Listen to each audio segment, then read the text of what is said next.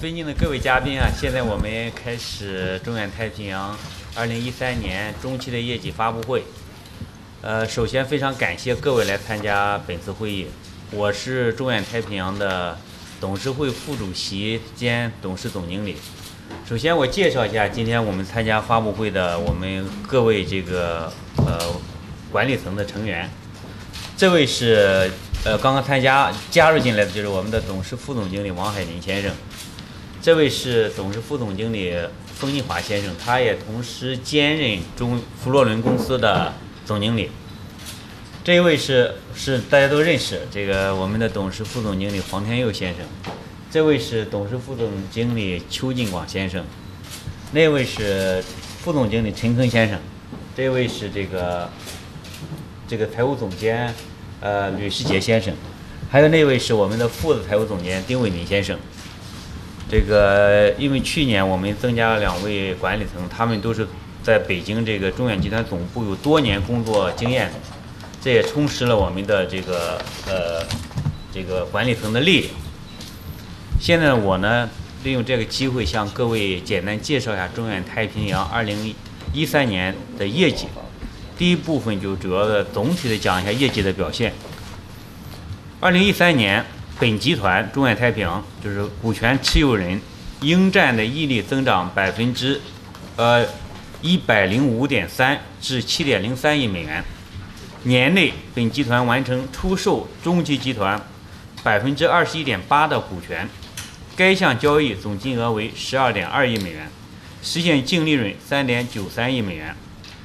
带动本集团盈利表现大幅上升。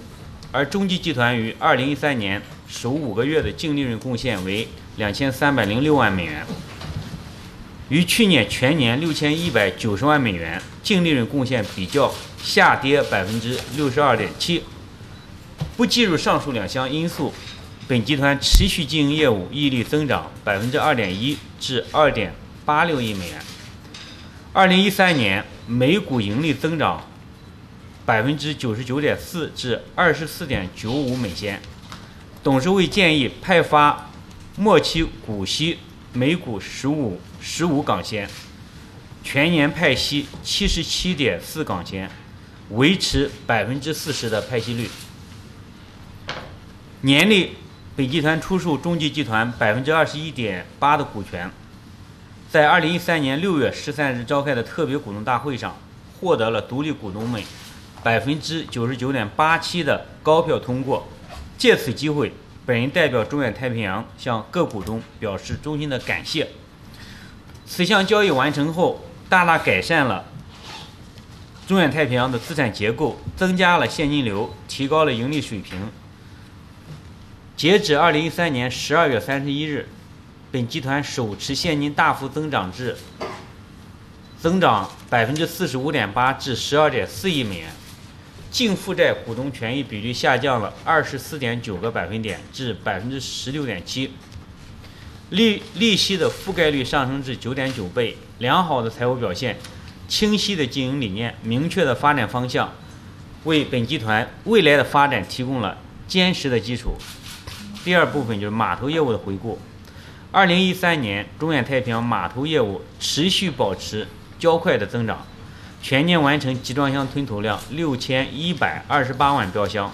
同比增长10.1%，高于全球港口3.3%的平均增速，也优于中国内地港口6.7%的平均增速。2013年，码头业务实现营业收入4.55亿美元，同比增长13.2%，占收入的比重也进一步增加到57%。受到一些非经常性支出的影响，2013年码头业务实现净利润1.87亿美元，同比微跌1.2%，其中包括青岛前湾码头和上海浦东码头税务优惠期届满，2013年需要支付的企业所得税率上调12.5个百分点。受到希腊政府加税政策的影响，比例 F4 码头需要支付的企业所得税率上调6个百分点。中远太平洋以立足中国、放眼全球的方针，全力拓展码头业务。年内在中国港口收购的项目包括厦门海沧区13号散杂货泊位70%实际的股权和太仓码头39.04%的股权。于2014年1月与青岛港集团、招商局国际和万邦集团联手，成立了青岛港董家口矿石码头公司，并持有合资公司25%的股权。此外，今年3月份，本集团还成功收购了亚洲货柜码头40%的股权。该码头位于香港葵涌8号码头的西部，与本集团经营的8号码头相邻，两个码头合共有4个泊位，岸线总长1380米，年集装箱处理能力达340万标箱，有助于提高本集团香港码头操作的灵活性和作业效率，并吸引更多大型集装箱船的挂靠。上述码头项目的陆续实施，不但践行了本集团码头业务多元化的发展战略，而且有助于提高码头业务板块的可持续发展能力。截止去年年底，本集团新增的集装箱处理能力是245万标箱，为吞吐量的稳步增长提供了有力保证。截止2013年年底，已投产的集装箱泊位总数达到106个，年处理能力达6275万标箱。第三部分，租箱业务的回顾。年内出租箱量以及出售10年约满退箱箱量均有所增加，整体的业务收入亦有所上升。但由于2013年集装箱货运量增长乏力，市场对新租赁的需求持续疲软，全年干货箱新造箱量下跌17.8%，新箱的平均价格下跌14%。二手箱买卖和租箱市场投资回报率均受到不同程度的影响，因此本集团租赁业务净利润下跌10.2%至1.25亿美元。2013年，本集团采取了稳健的经营策略，稳步发展集装箱租赁业务。截止去年年底，中远太平洋全资拥有的佛罗伦公司相对规模为189万标箱，同比增长1.8%，平均出租率为94.5%，继续高于市场平均水平。佛罗伦集装箱租赁的租约分布结构理想，其中自有箱租赁业务以长期租赁为主，出租率长期维持较高水平，成为收入稳定的重要保证。目前，在全球30大办轮公司中，有28家与佛罗伦保持着长期合作的伙伴关系。来自全球10大办轮公司的租箱业务收入已占到本集团租赁业务总收入的72%。第四部分，公司的治理。中远太平洋高度重视履行企业公民责任，良好的企业形象继续得到资本市场的认可。2013年，本集团荣获包括《经济一周》、《资本》杂志、财资等多家知名财务机构颁发的大奖。这些荣誉的取得，体现了社会公众对本集团公司管制、财务表现和投资者关系等方面工作的持续关注和成绩的肯定。本集团在表示衷心感谢的同时，也会再接再厉，不负众望，努力为股东创造更大的效益，为社会做出更大的贡献。第五部分，展望。2013年，中远太平洋明确树立了业务发展的方向，集中资源发展码头和租赁业务。2014年，面对机遇挑战，本公司管理层将全力以赴落实既定的发展战略。同时，我们坚信提升企业核心竞争力是可持续发展的必须具备的成功要素。展望2014年，我们充满了信心，我们有信心为股东创造更好的回报。我就介绍这些，各位。现在我们下面进入这个提问的这环节，请这个各位这个记者朋友，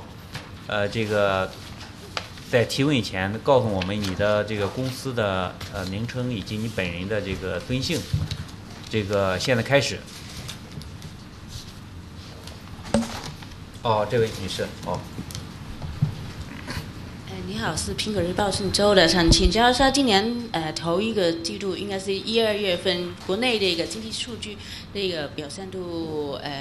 就是还是持续下滑呢？请问对你们公司这个表现是怎么样？还有今年那个猪商那个价格这个走势又是这个表现又是怎么样？最后想请教一下你们前管理层徐敏杰先生，现在在这个调查这个进展情况是怎么样？谢谢。好的，你提了一下3个问题啊。第一个方面就是对整体的今年1到2月份集装箱码头和租箱市场情况，我想那个关于这个集装箱这个码头的情况呢，请我们这个董事副总经理王海林先生给介绍一下。租箱方面，等一下这个冯总介绍一下。好，谢谢你的提问，谢谢这个王总。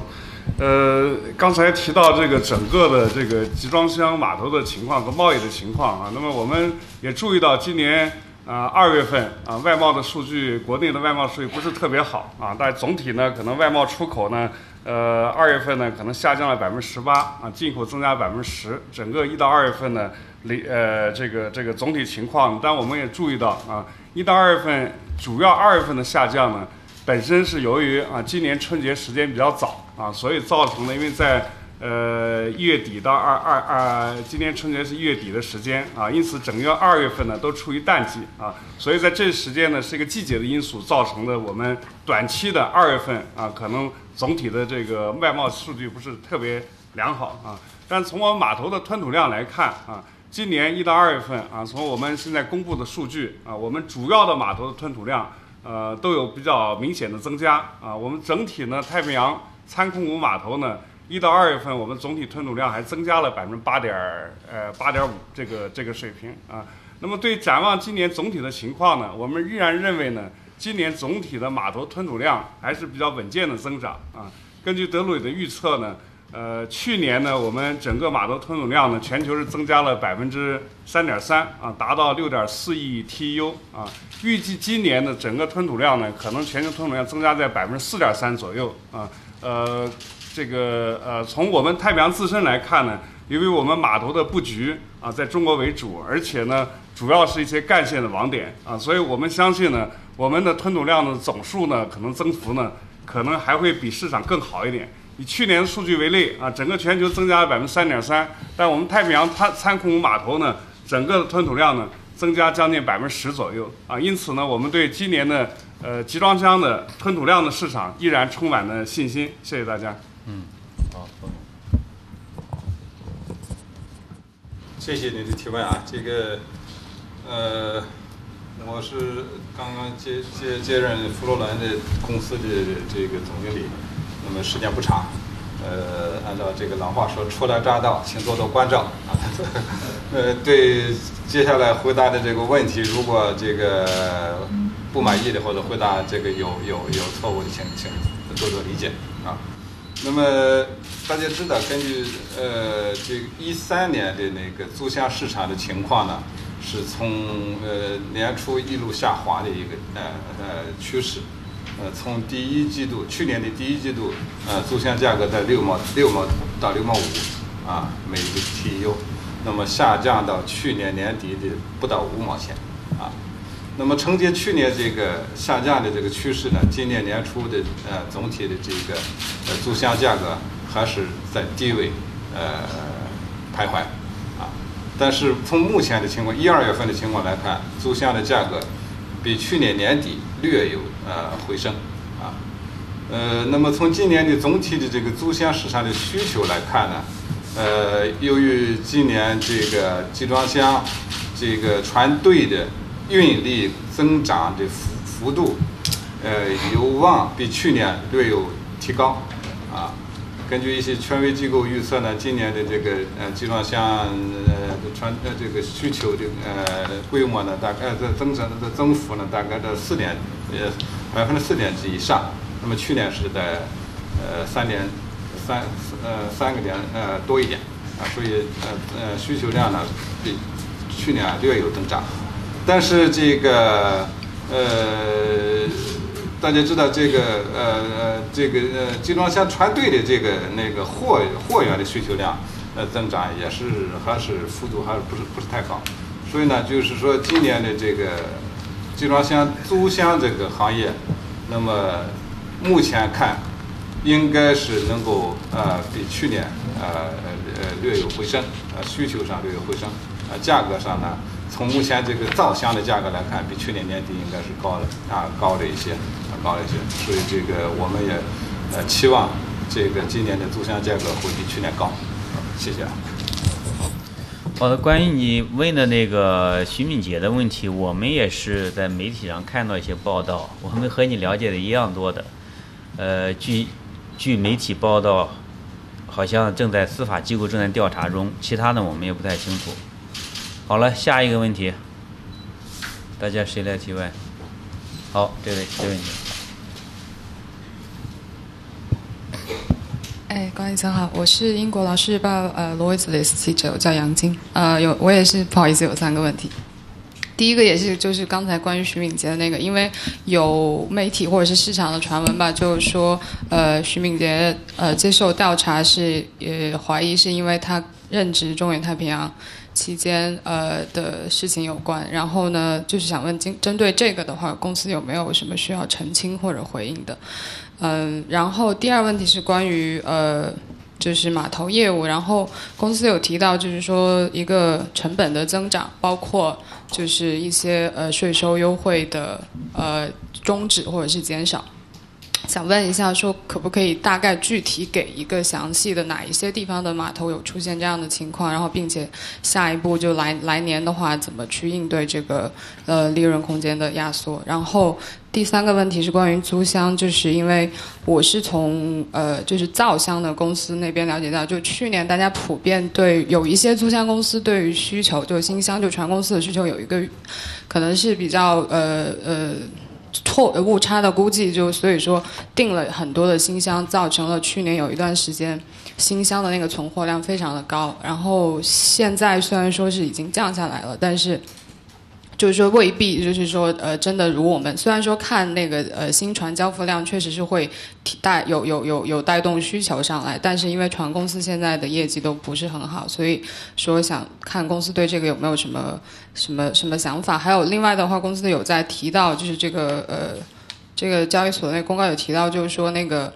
租金的收益还是会继续。今年还是会继续受到就是一个压力，尽管就是说需求可能会上升，想就是请您就是说具体解释一下这个压力主要是怎么样一个来源，谢谢。好的，第一个问题我刚才已经回答过了，不再重复了。第二个问题，实际在这个刚刚的我这个整体的情况的介绍里面，实际上也已经基本上回答了。但是为了那个说的更清楚一点，包括你后半部分说怎么应对，这个请我们的财务总监艾迪你来回答一下。我想谢谢你的问题啊。我想你的问题我可以分为2部分。第一个呢，就是说这个经营成本的上升呢，这个去年呢，我们的经营成本上升呢，主要由于我们的厦门海昌码头的投产。因为呢，我们这个增人成本有2个板块，一个呢就是这个租商业务的这个经营成本，另外一个就是我们附属码头这个经营成本。那么去年呢，我们这个厦门码头呢是全年投产，就5月份的投产有2个泊位。那么呢，这一个初投产的时候呢，有很多这个费用呢是费用化，所以呢，整体的一个经营成本的上升。但是呢，随着我们这个面对这个经营情况呢，我们也相对呢做了很多措施。在过去2年3年呢，我们有一系列措施。除了在这个码头方面呢，我们去做一些油改电啊，在这个外部的劳工方面呢，我们采取一些措施啊，来减少我们在劳务成本里面的支出。那么呢，我们在这个还有一些这个管理成本方面呢，或者是在成本方面呢，我们也做一些节约的措施。而且呢，我们在这一个利息支出啊、理财方面呢，也做出一系列的措施呢，来减少我们一些成本。所以呢，在这方面呢，我们一直在去做这个工作，希望呢，这个慢慢的这个措施呢，能进一步改善我们的利润情况。那么在税务情况方面呢，我们刚才这个已经提出了，在2013年呢，我们实在的税率呢为9.4%，在2012年是7.3%。这个主要原因呢，刚才已经提出了，我们其中一个行李贡献大户的是希腊码头。那么希腊去年的税率呢，从20%上升到26%，所以呢，我们整体要付出的利得税。总体这个利得税有所上升，但是这个有所上升呢，也受惠于因为希腊去年的利润有所上升，所以呢，我们总体这个 absolute 要付出这个 tax payment 呢就增加，所以这放在相对于我们的利润方面，我们的整体实在的税率有所上升，这个是一个。另外呢，我们国内的码头，我们的扬州码头也好，我们的盐田码头也好了，去年这个无免无减半已经到期了，因为这个以前的深投产码头呢是享受这个税务优惠，但是这些码头呢已经经过这个磨壳期，而且呢已经进入一个利润贡献期，所以呢这个无免无减半的情况已经改变，所以呢在总体我们的这个税务这个基础方面呢是有所提升，这个也是一些码头在经历一个过程呢，这些码头已经到入一个成熟的情况，所以呢，我们总体的税率是有所提升，好吗？好，下面请冯总来回答。好的，谢谢你对租箱业务的非常关心啊。那么你刚才提到的关于2013年，这个租箱业在订购新箱方面呢，这个市场的总体情况。我相信你肯定根据这个造箱行业，还有这个最近一些大的租箱公司业绩披露的情况，应该有所了解，就不重复了。那么我们公司的情况呢，应该说是我们是本着一个一销定这个采购的这么一个原则。去年我们是一共采购了15.1万箱新箱，那这15.1万新箱里边，其中为 Costco。订购的是13.8万箱啊，这个是根据它的需求啊。那么对市场出租的是1.3万箱啊，这么一个数。所以说呢，你从这个数的比例来看，你看说我们是根据市场的需求是来订购新箱的，应该说是没有说在公司内部应该没有产生一个产能过剩的一个情况啊。但是这个应该说，因为去年这个是集装箱运输市场，大家都知道，这个从去年年初可能大家都预期都比较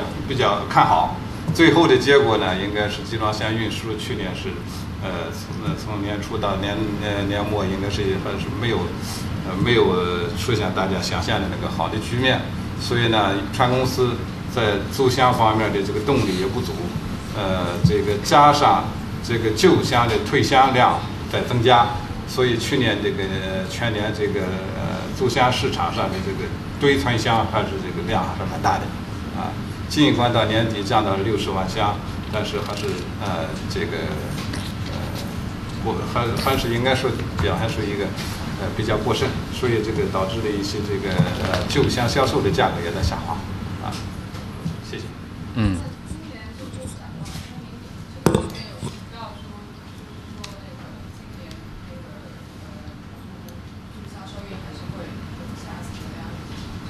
我听不见，你说大点。今年展望就是租金的收益有没有？就是租金的收益，因为这个里面有提到说公司还是会很谨慎，如果要订新箱，并且就是说那个 rental yield， 就是那个租金的收益还是会有下行的，就是有受到压力。就是这个是基于什么的判断？是基于您刚才讲的这些吗？还是说也有其他因素？应该是就是刚才我讲的这个一个基本情况。那现在呢，整个租箱市场都处在一个低位在徘徊。那么估计今年不会有一个很这个大幅度的暴涨啊。所以说呢，租箱大家都知道是一个长期租金基本上都是维持一个长期的那个租期嘛。所以那个在低位的时候，我觉得要这个造信箱要出租的话，那你这个影响未来几年的收入啊，这个就是这个收益率啊，所以我们说还是非常这个谨慎的一个态度。在市场定位的时候，我今年还是这个本着这个要满足中远集运的一个需求，对市场出租的这个信箱的需求呢，我们是以这个追求这个价格回报为主这个量要同时有这个价格回报。实际上，我们对租箱的这个市场应该是就是前几年我们的分析啊，整个因为我们这个弗洛伦团队还是比较有经验的，前几年整个的分析和目前的市场的一个趋势，看来还是比较吻合的。因此，在造箱这方面呢，我们基本本着先有需求，然后再造箱。现在看来，我们去年的这个造箱卡了几个点呢，也是比较好的。再一个，我们在对市场的开发这方面呢，我们总的是选择优质客户，在这个主要的是刚刚讲了，全球排在前10名的这个伴侣公司占了我们70%多的这个收入。而且基本上我们是选的都是前30名以内的，而前10名的又占到了这个70%多这样一个比例。当然，在这些客户里边呢，我们还是选对我们的利润贡献最大的一些客户，比如说像刚刚这个我们凤总讲到了，像我们这中远集运，尽管我们是兄弟公司，但是它多年以来，实际上我们这个公司这个 Florence 最早就是最早只做中远的箱，后来一步步市场化，现在我们市场化已经很好了。由于我们是分属2个不同的这个经营实体，我们呢本着市场化的原则，这个相互这个配合，相互支持，这个我们在和中远集运的合作以及其他的租箱公司合作过程中呢，我们大家是采用同样的一个市场原则。采用同样的一个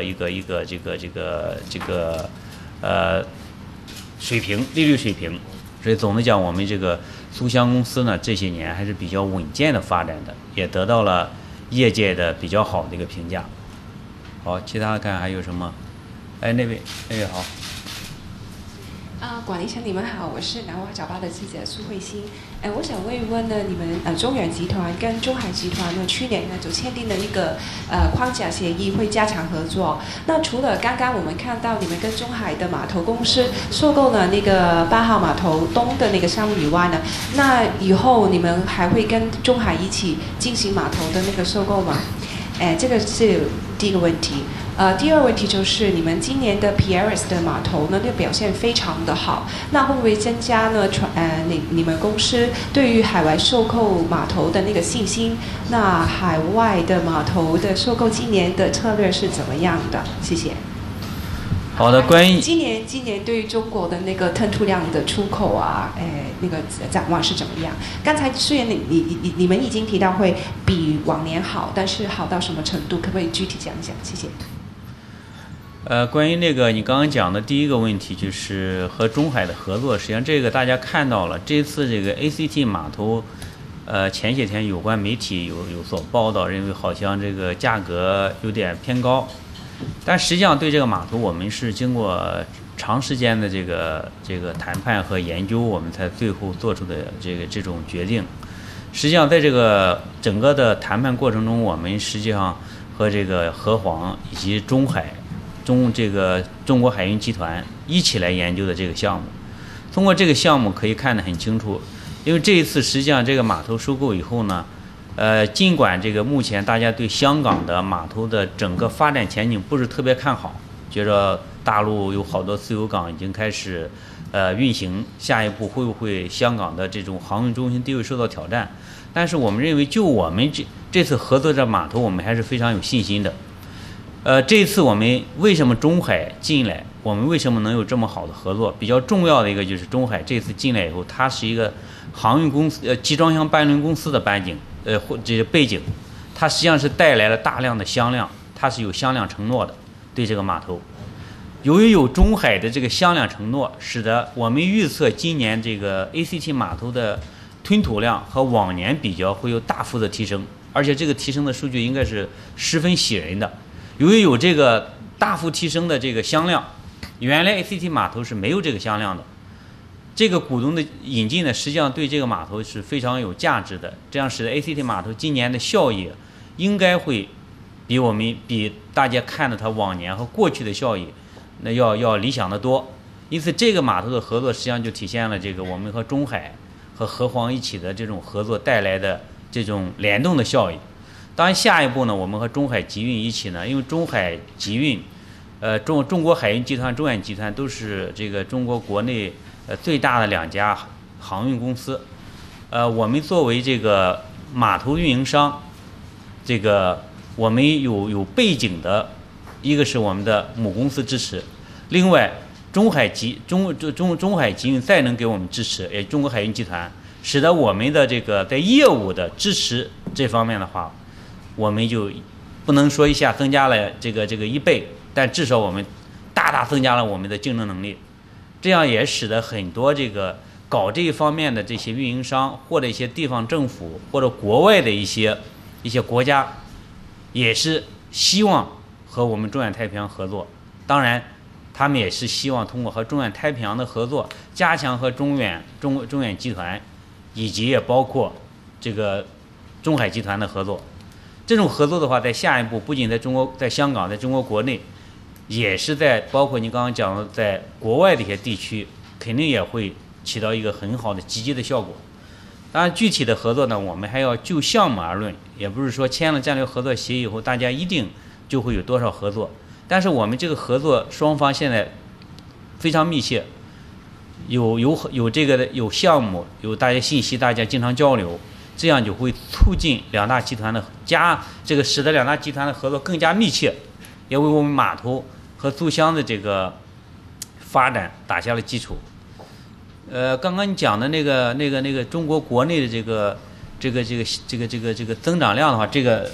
那个海明，你再给他再仔细的介绍一下。刚刚实际讲的挺清楚了。对，这个我就补充一下，王总刚才讲的也非常详细啊。刚才这位苏小姐啊提了大概这个对国内码头的这个情况和看法啊。总的来看呢，去年呢中国港口的吞吐量大概1.89亿 TEU 吧啊，大概这个比重呢占到全球的30%左右啊。增幅呢6.7%啊，这是去年中国码头的这个吞吐量的情况啊。那么中国港口的吞吐量呢，我们感觉呢，这个增幅呢是高于全球的增幅，全球去年增加3.3%左右啊，所以中国依然是全球集装箱吞吐量增幅的一个主要动力啊。那么当然我们也感觉啊，中国的吞吐量不太像2010年以前啊，每年10%、20%以上的2位数的增长。但是未来的这个阶段，我们总体感觉是一个平稳增长的阶段啊，特别是在长三角和环渤海地区呢，我们总能感觉未来的这个增长量呢，可能来的会更高一点。像去年呢，据太平洋的参控五码头，我们在长三角增幅在15%左右啊，在环渤海湾增加了8%左右啊，这个幅度都高于平均值的。所以我们对中国未来这是我们对未来中国码头吞吐量增长一个基本看法。另外，刚才也提到希腊码头的这个情况啊，这个希腊码头呢，也感谢你对希腊码头的关注啊。我们希腊码头去年呢，箱量呢增长了19%啊，这个收入呢增加了15.3%啊，利润呢也有相当的幅度的增长啊，这个在我们年报上也做了披露啊。首先呢，我想我们在希腊码头呢，整体上啊，我们是定位准确啊，我们大概目前3个定位啊，首先是我们在地东地区的整个的一个中转 hub 啊，一个中转中心，也就是 feeder 的连接到我们地东地区。第2个定位呢，是我们整个中东欧地区的gateway， 也就是通过内陆运输，再通过希腊的港口呢集散到中东欧地区啊。目前呢比如像惠普、华为啊一些大的客户也在尝试来做啊。第3个定位呢，我们就把希腊码头呢打造成我们地中海东部地区一个 logistics center 啊。目前呢，我们也朝这个3个目标呢继续努力啊，希望今年呢会有更好的一个回报。谢谢大家。对，关于海外并购的事情，那个邱总介绍一下。差不多。对。这样，海外的并购呢，应该说呢，太平洋现在呢，在这个整个的码头组合里边呢，这绝大部分的这个区位呢都是于国内。那么海外呢，我们基本上有4个吧。应该说呢，刚才这个我们的海林总也讲了，我们希腊这边是比较成功的啊，比较成功的。那么今后呢，我们在这个并购当中呢，海外呢也是一个重要的区域啊，海外重要区域。这个呢，一方面呢，就是说呢，我们码头这块的这个整个的未来的发展计划要结合去年我们这个 F9 项目就出售了这个深中级股权之后呢，我们要聚焦码头和租箱这块儿。那么在这整个码头的发展中呢，海外呢，我们还想呢，一个是呢，就现有的码头，特别是现有控股的码头，要加大后续的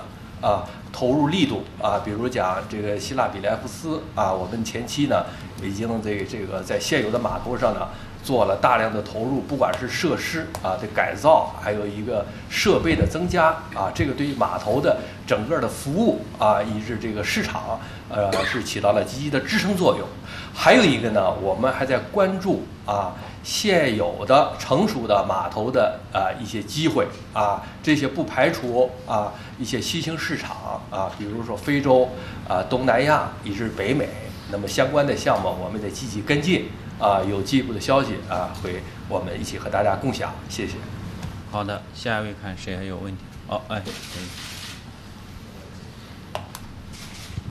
管理层您好，商业电台记者陈家驹，不好意思，因为刚才晚了一点来，想请教一下有关1、2月份的，就是因为大家也看到，就是内地的经济好像有一个放缓的迹象，那想update 一下，就是那个吞吐量还有就是那个港口业务会不会有一个放缓的迹象？你们又怎么展望？就是今年那个经济外贸的那个情况会不会拖累到你们的那个收入？因为大家也知道这个出口会逐渐的放缓，这样子，谢谢。这个问题刚才已经回答过了。第一个就是由我们这个王总回答了，我们对整个中国国内的码头的吞吐量了，整个的经济的前景还是比较乐观的。刚才已经回答过了。对。那可以，因为我想要一个录音，那可以说一下为什么会乐观呢？那个原因是什么？谢谢。等一会儿这样会后以后我们再单独交流一下好吗？好，看其他还有什么问题？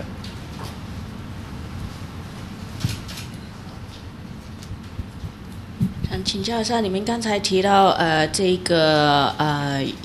亚洲货柜码头，你们引进了这个中国海运集团作为其中一个投资者呢，他会承诺会带来一些新的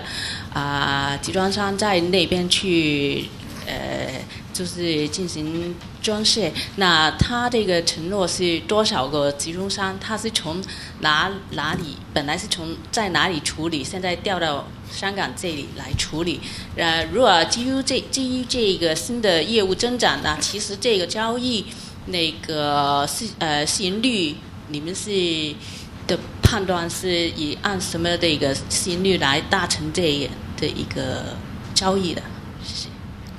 好，这个邱总介绍一下。谢谢这个ACT 的就是亚洲货柜码头，这个实际上刚才这个我们的王总也已经讲得很细了。那你你现在好像是想再进一步知道一下这个就是中海一个承诺的问题。那当然了，这是一个商业方面的一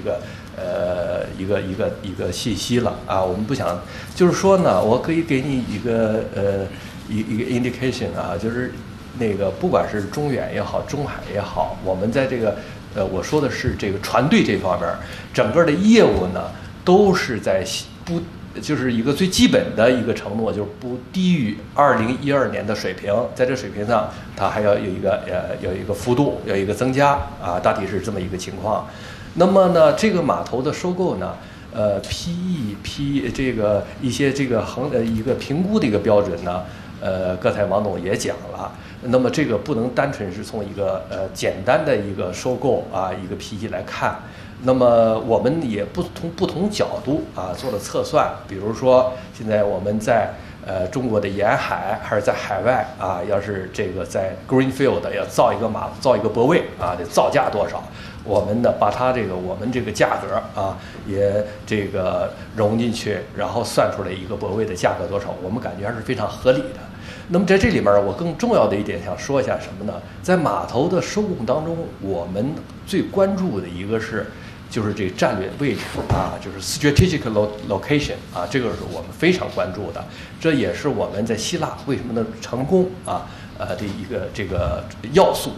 那么这里边呢，这个亚洲货柜码头呢，因为香港的码头也很多，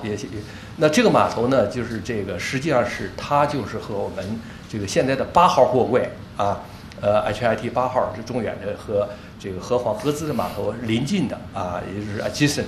那么这个码头呢，是在一定程度上，我们要它一个是8号码头的一个 synergy 啊。为什么这么讲呢？因为这个现在的8号码头呢，它的岸线啊是这个640米，那么现在这个亚洲货柜是740米的岸线。现在也知道哈，这个船队这块儿，这个班轮公司现在这个远洋航线的船基本都是8000到1万以上啊。现在的这个船长呢啊，应该都超过300米，现在大的18000啊，接近400米的岸线。那么现在那个8号码头现在操作啊2条大船，不可能啊，是不可能的。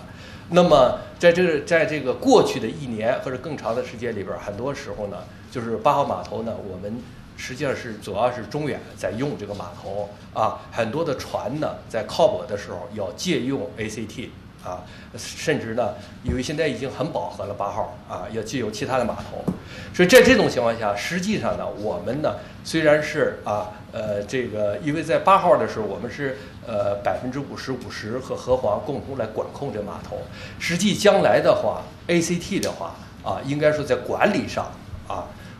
我们会通盘来考虑的。这就是呢，在泊位的安排上啊，利用率上啊，我们2个码头要兼顾啊，这种效益啊，要远远大于啊，是我们单纯收购的时候啊，要有一个价格。因为这个码头原来的话，它独立经营的时候的箱量啊，一个是没有担保，另外呢，它呢就是很孤立的2个码头来操作，所以呢，整个的货量也不是那么多啊，航线这个船公司也不是那么看好，所以我们收购这个码头呢，多种原因，好吧？我现在给你讲到这儿。实际上，这个码头简单说，我觉得至少有3个方面是比较重要。第一个就是刚刚讲有中国海运集团的加入，它带来了新的销量。中海和中远都是快速发展的以大陆背景的这个集装箱班轮公司，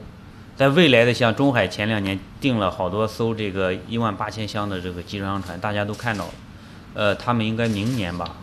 今年是明年，今年对，今年说今年了，今年就应该可以靠这个码头，就是有航运背景的公司加入以后，加大了这个码头固定的销量。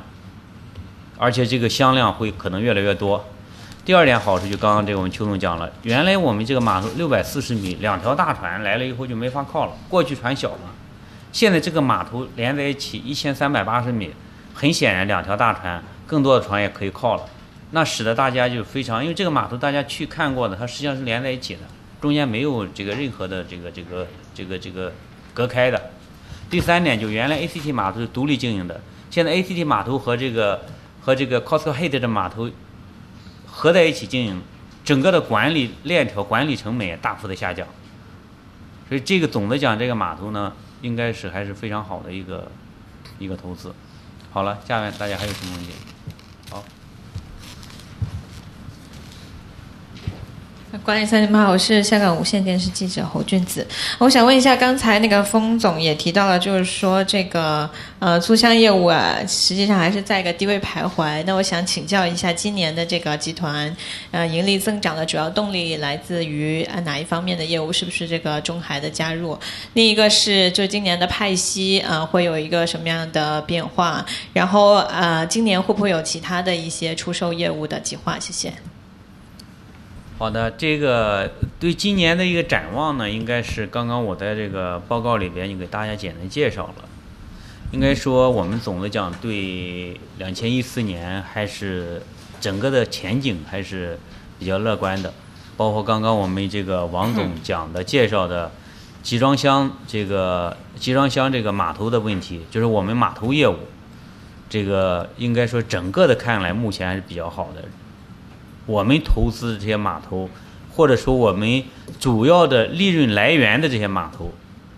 从我们前2个月的运行情况来看，我们感觉不错。当然，我们对下一步整个的预测感觉也是不错的，而且我们认为也是很有信心的。这一方面的话，我们是有信心的。当然，我们今年的这个利润的这个出售了深中级以后，我们的利润来源，我们还是有很多这个亮点的。刚刚讲的 ACT 码头，我们已经完成投资，带来了一些新的增量。我们其他的一些码头，像希腊那码头，处于在这个上升的阶段，它的投资还是在持续中，在这个过程还在持续的。像我们投资广州的南沙码头，它也是不断在增加的。我们还收购了这个太仓的码头的接近40%股权，去年我们这个也是刚刚完成的，今年我们全年，这是一个成熟的码头，和 MT2 合作的，也是有增加利润。当然，我们还有像我们青岛董家口的码头，也是已经正式的运营，我们预计今年也会有效益。当然，其他的一些码头，从现在我们了解的情况和我们这个和各家股东的沟通的情况来看，也包括我们自己经营的码头，我们现在这个市场营销这方面，我们这个王海明总原来是中远集团的运输部总经理，他和各家航运公司都是很熟悉的，来了以后也加大了这个市场营销这方面的力度。我们今年1季度已经引进了一些航线在我们的码头，使得我们的码头呢，这个我们预计今年效益这个方面呢收入方面会有大幅的提高，效益这方面也会有很好的改善。当然，同时呢，我们也是比较注意这个学习像马士基这些航运公司的管理经验，在内部的这种管理方面，我们加强了内部管理，降低成本，抓了很多这个降本增效方面的一些举措。这一方面呢，都使得我们今年的效益和去年的同期比较，我们相信会有比较好的一个改善，比较好的一个提高。尽管我们的刚刚封总介绍了这个集装箱租赁业务确实目前处于一个比较困难的时期，但是整体的我们的集装箱这个弗洛伦租赁公司也还是比较稳健的。这些年的发展大家已经看得很清楚。所以说，结合这几个方面的因素，我觉得我们对整个的2014年中远太平洋的效益呢，还是充满信心的。好，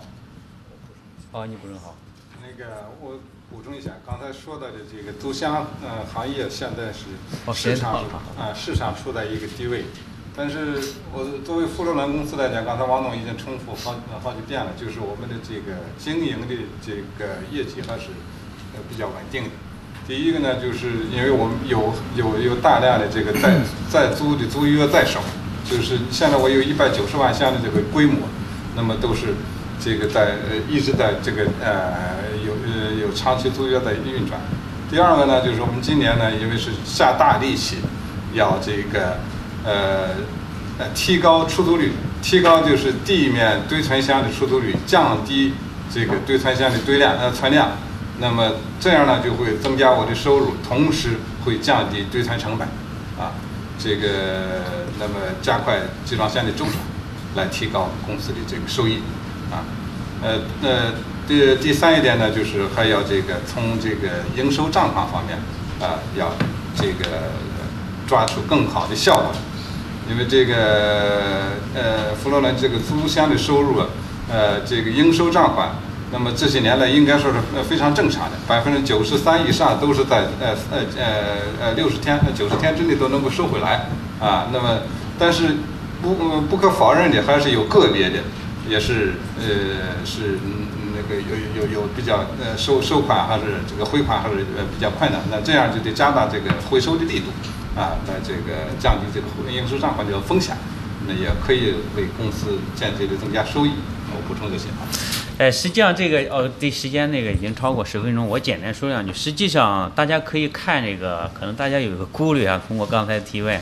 觉得是不是今年我们的佛罗伦租箱业务会有一些困难或者效益会不理想？大家知道，我们看一下我们这个封总啊，封金华这个董事副总经理，他的经历啊，他是一直从事财务工作，大概有30年的财务经历。他在来这以前是我们中国远洋的财务总监。干财务的人都有一个特点，一般是比较保守的，或者相对保守，基本100%的。财务的人是比较保守的，搞发展的人、搞市场的人有时比较激进一点。所以这个财务的人一般的讲呢，他这个总是要讲一些事情的话，他会比较谨慎，但实际上他这个心里还是比较这个有激情的。现在实际上也是在全力以赴的抓效益，大家这个不要担心。